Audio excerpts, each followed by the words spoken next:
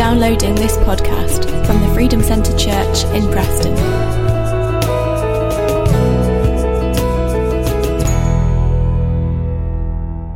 Reading which she read so well, and she was getting a little bit stuck on Mary Magdalene, and I was saying, okay, let's make it into Free Magdalene. And I was watching for when we came to that part, how she would do with that big word for a little girl, and she did it brilliantly. Mary Magdalene, yeah. So I was looking at that reading and thought, just what a brilliant reading it is. Can you imagine going to someone's grave and suddenly to find the grave's empty? There's no one there. When I go to Scotland, sometimes I go up and see my mother and father's grave. I can just imagine how I would be shocked and full of fear, like the two Marys were, if there was a big angel said to me, "No longer here, gone." But that's actually the truth. Because although I go to a physical grave and their physical bodies are there, their spiritual bodies, like Jesus, because of Jesus, have risen again. And now they occupy a place in heaven with him, because of what Jesus did on the cross.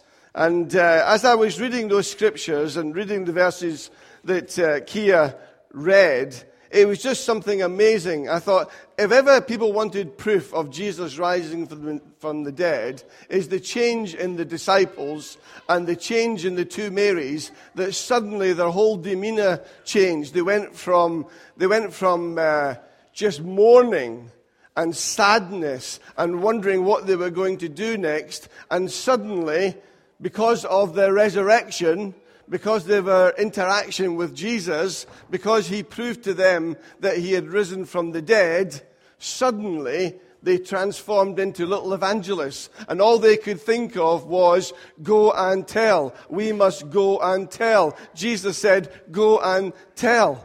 And if you're a Christian here this morning, that's what Jesus would say to you. Go and tell. Tell of what he's done for you. I was in the bank a few weeks ago, and usually you go to the bank, you stand in the queue. If you go to HSBC in Preston, you certainly stand in a queue. And first of all, you go up the escalator, then you go and you stand there, and you stand there, and you stand there. And because I go quite often, I've gotten to know some of the girls behind the checkouts. And there's one particular girl, she's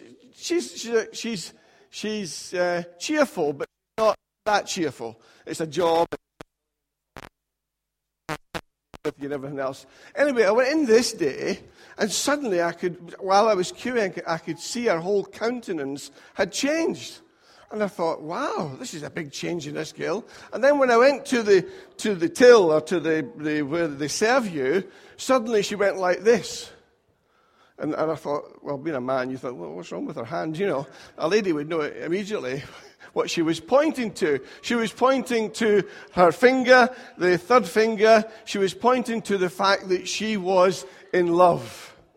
Now, that's difficult for guys to understand, but for girls, she was just radiating this love. She had changed. Her whole demeanor had changed because she had fallen in love.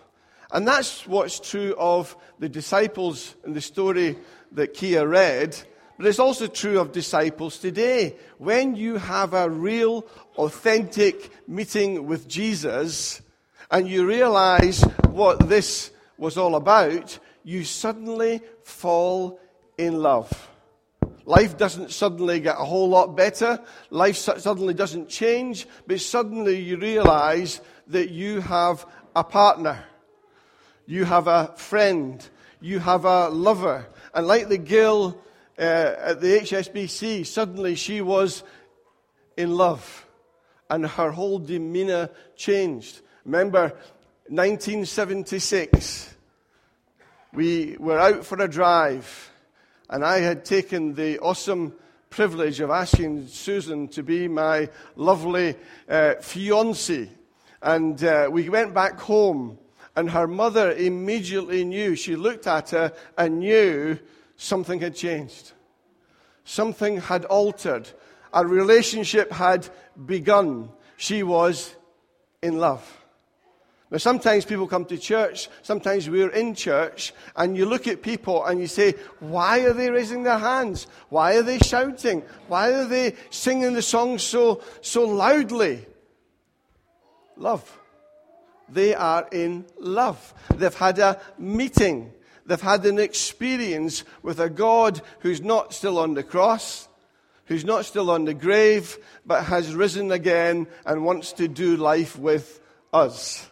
That's the story of Easter. The story of Easter is to people who don't know Jesus, you can get to know me. That's the story of the cross, the story of the resurrection. The story to Christians is, go and tell. Let your whole demeanor change. Show people, tell people about the love that you have. Now, we're going to watch a DVD, a clip on YouTube of a lady who's special in our hearts, a lady called Philippa Hanna, and she sings what she calls the Mary Magdalene song. And is that good? Mary Magdalene song. And it's all about going and telling. Let's listen to this.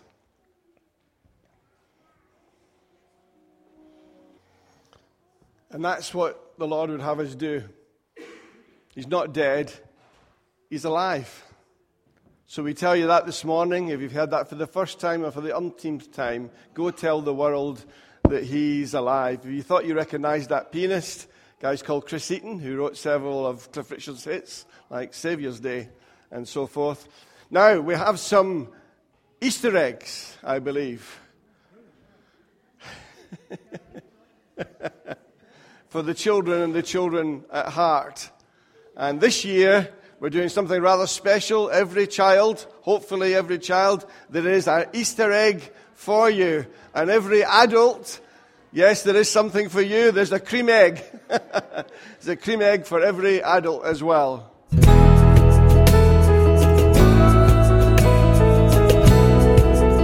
For more information about our church, or to access more of our resources, please visit thefreedomcentre.com.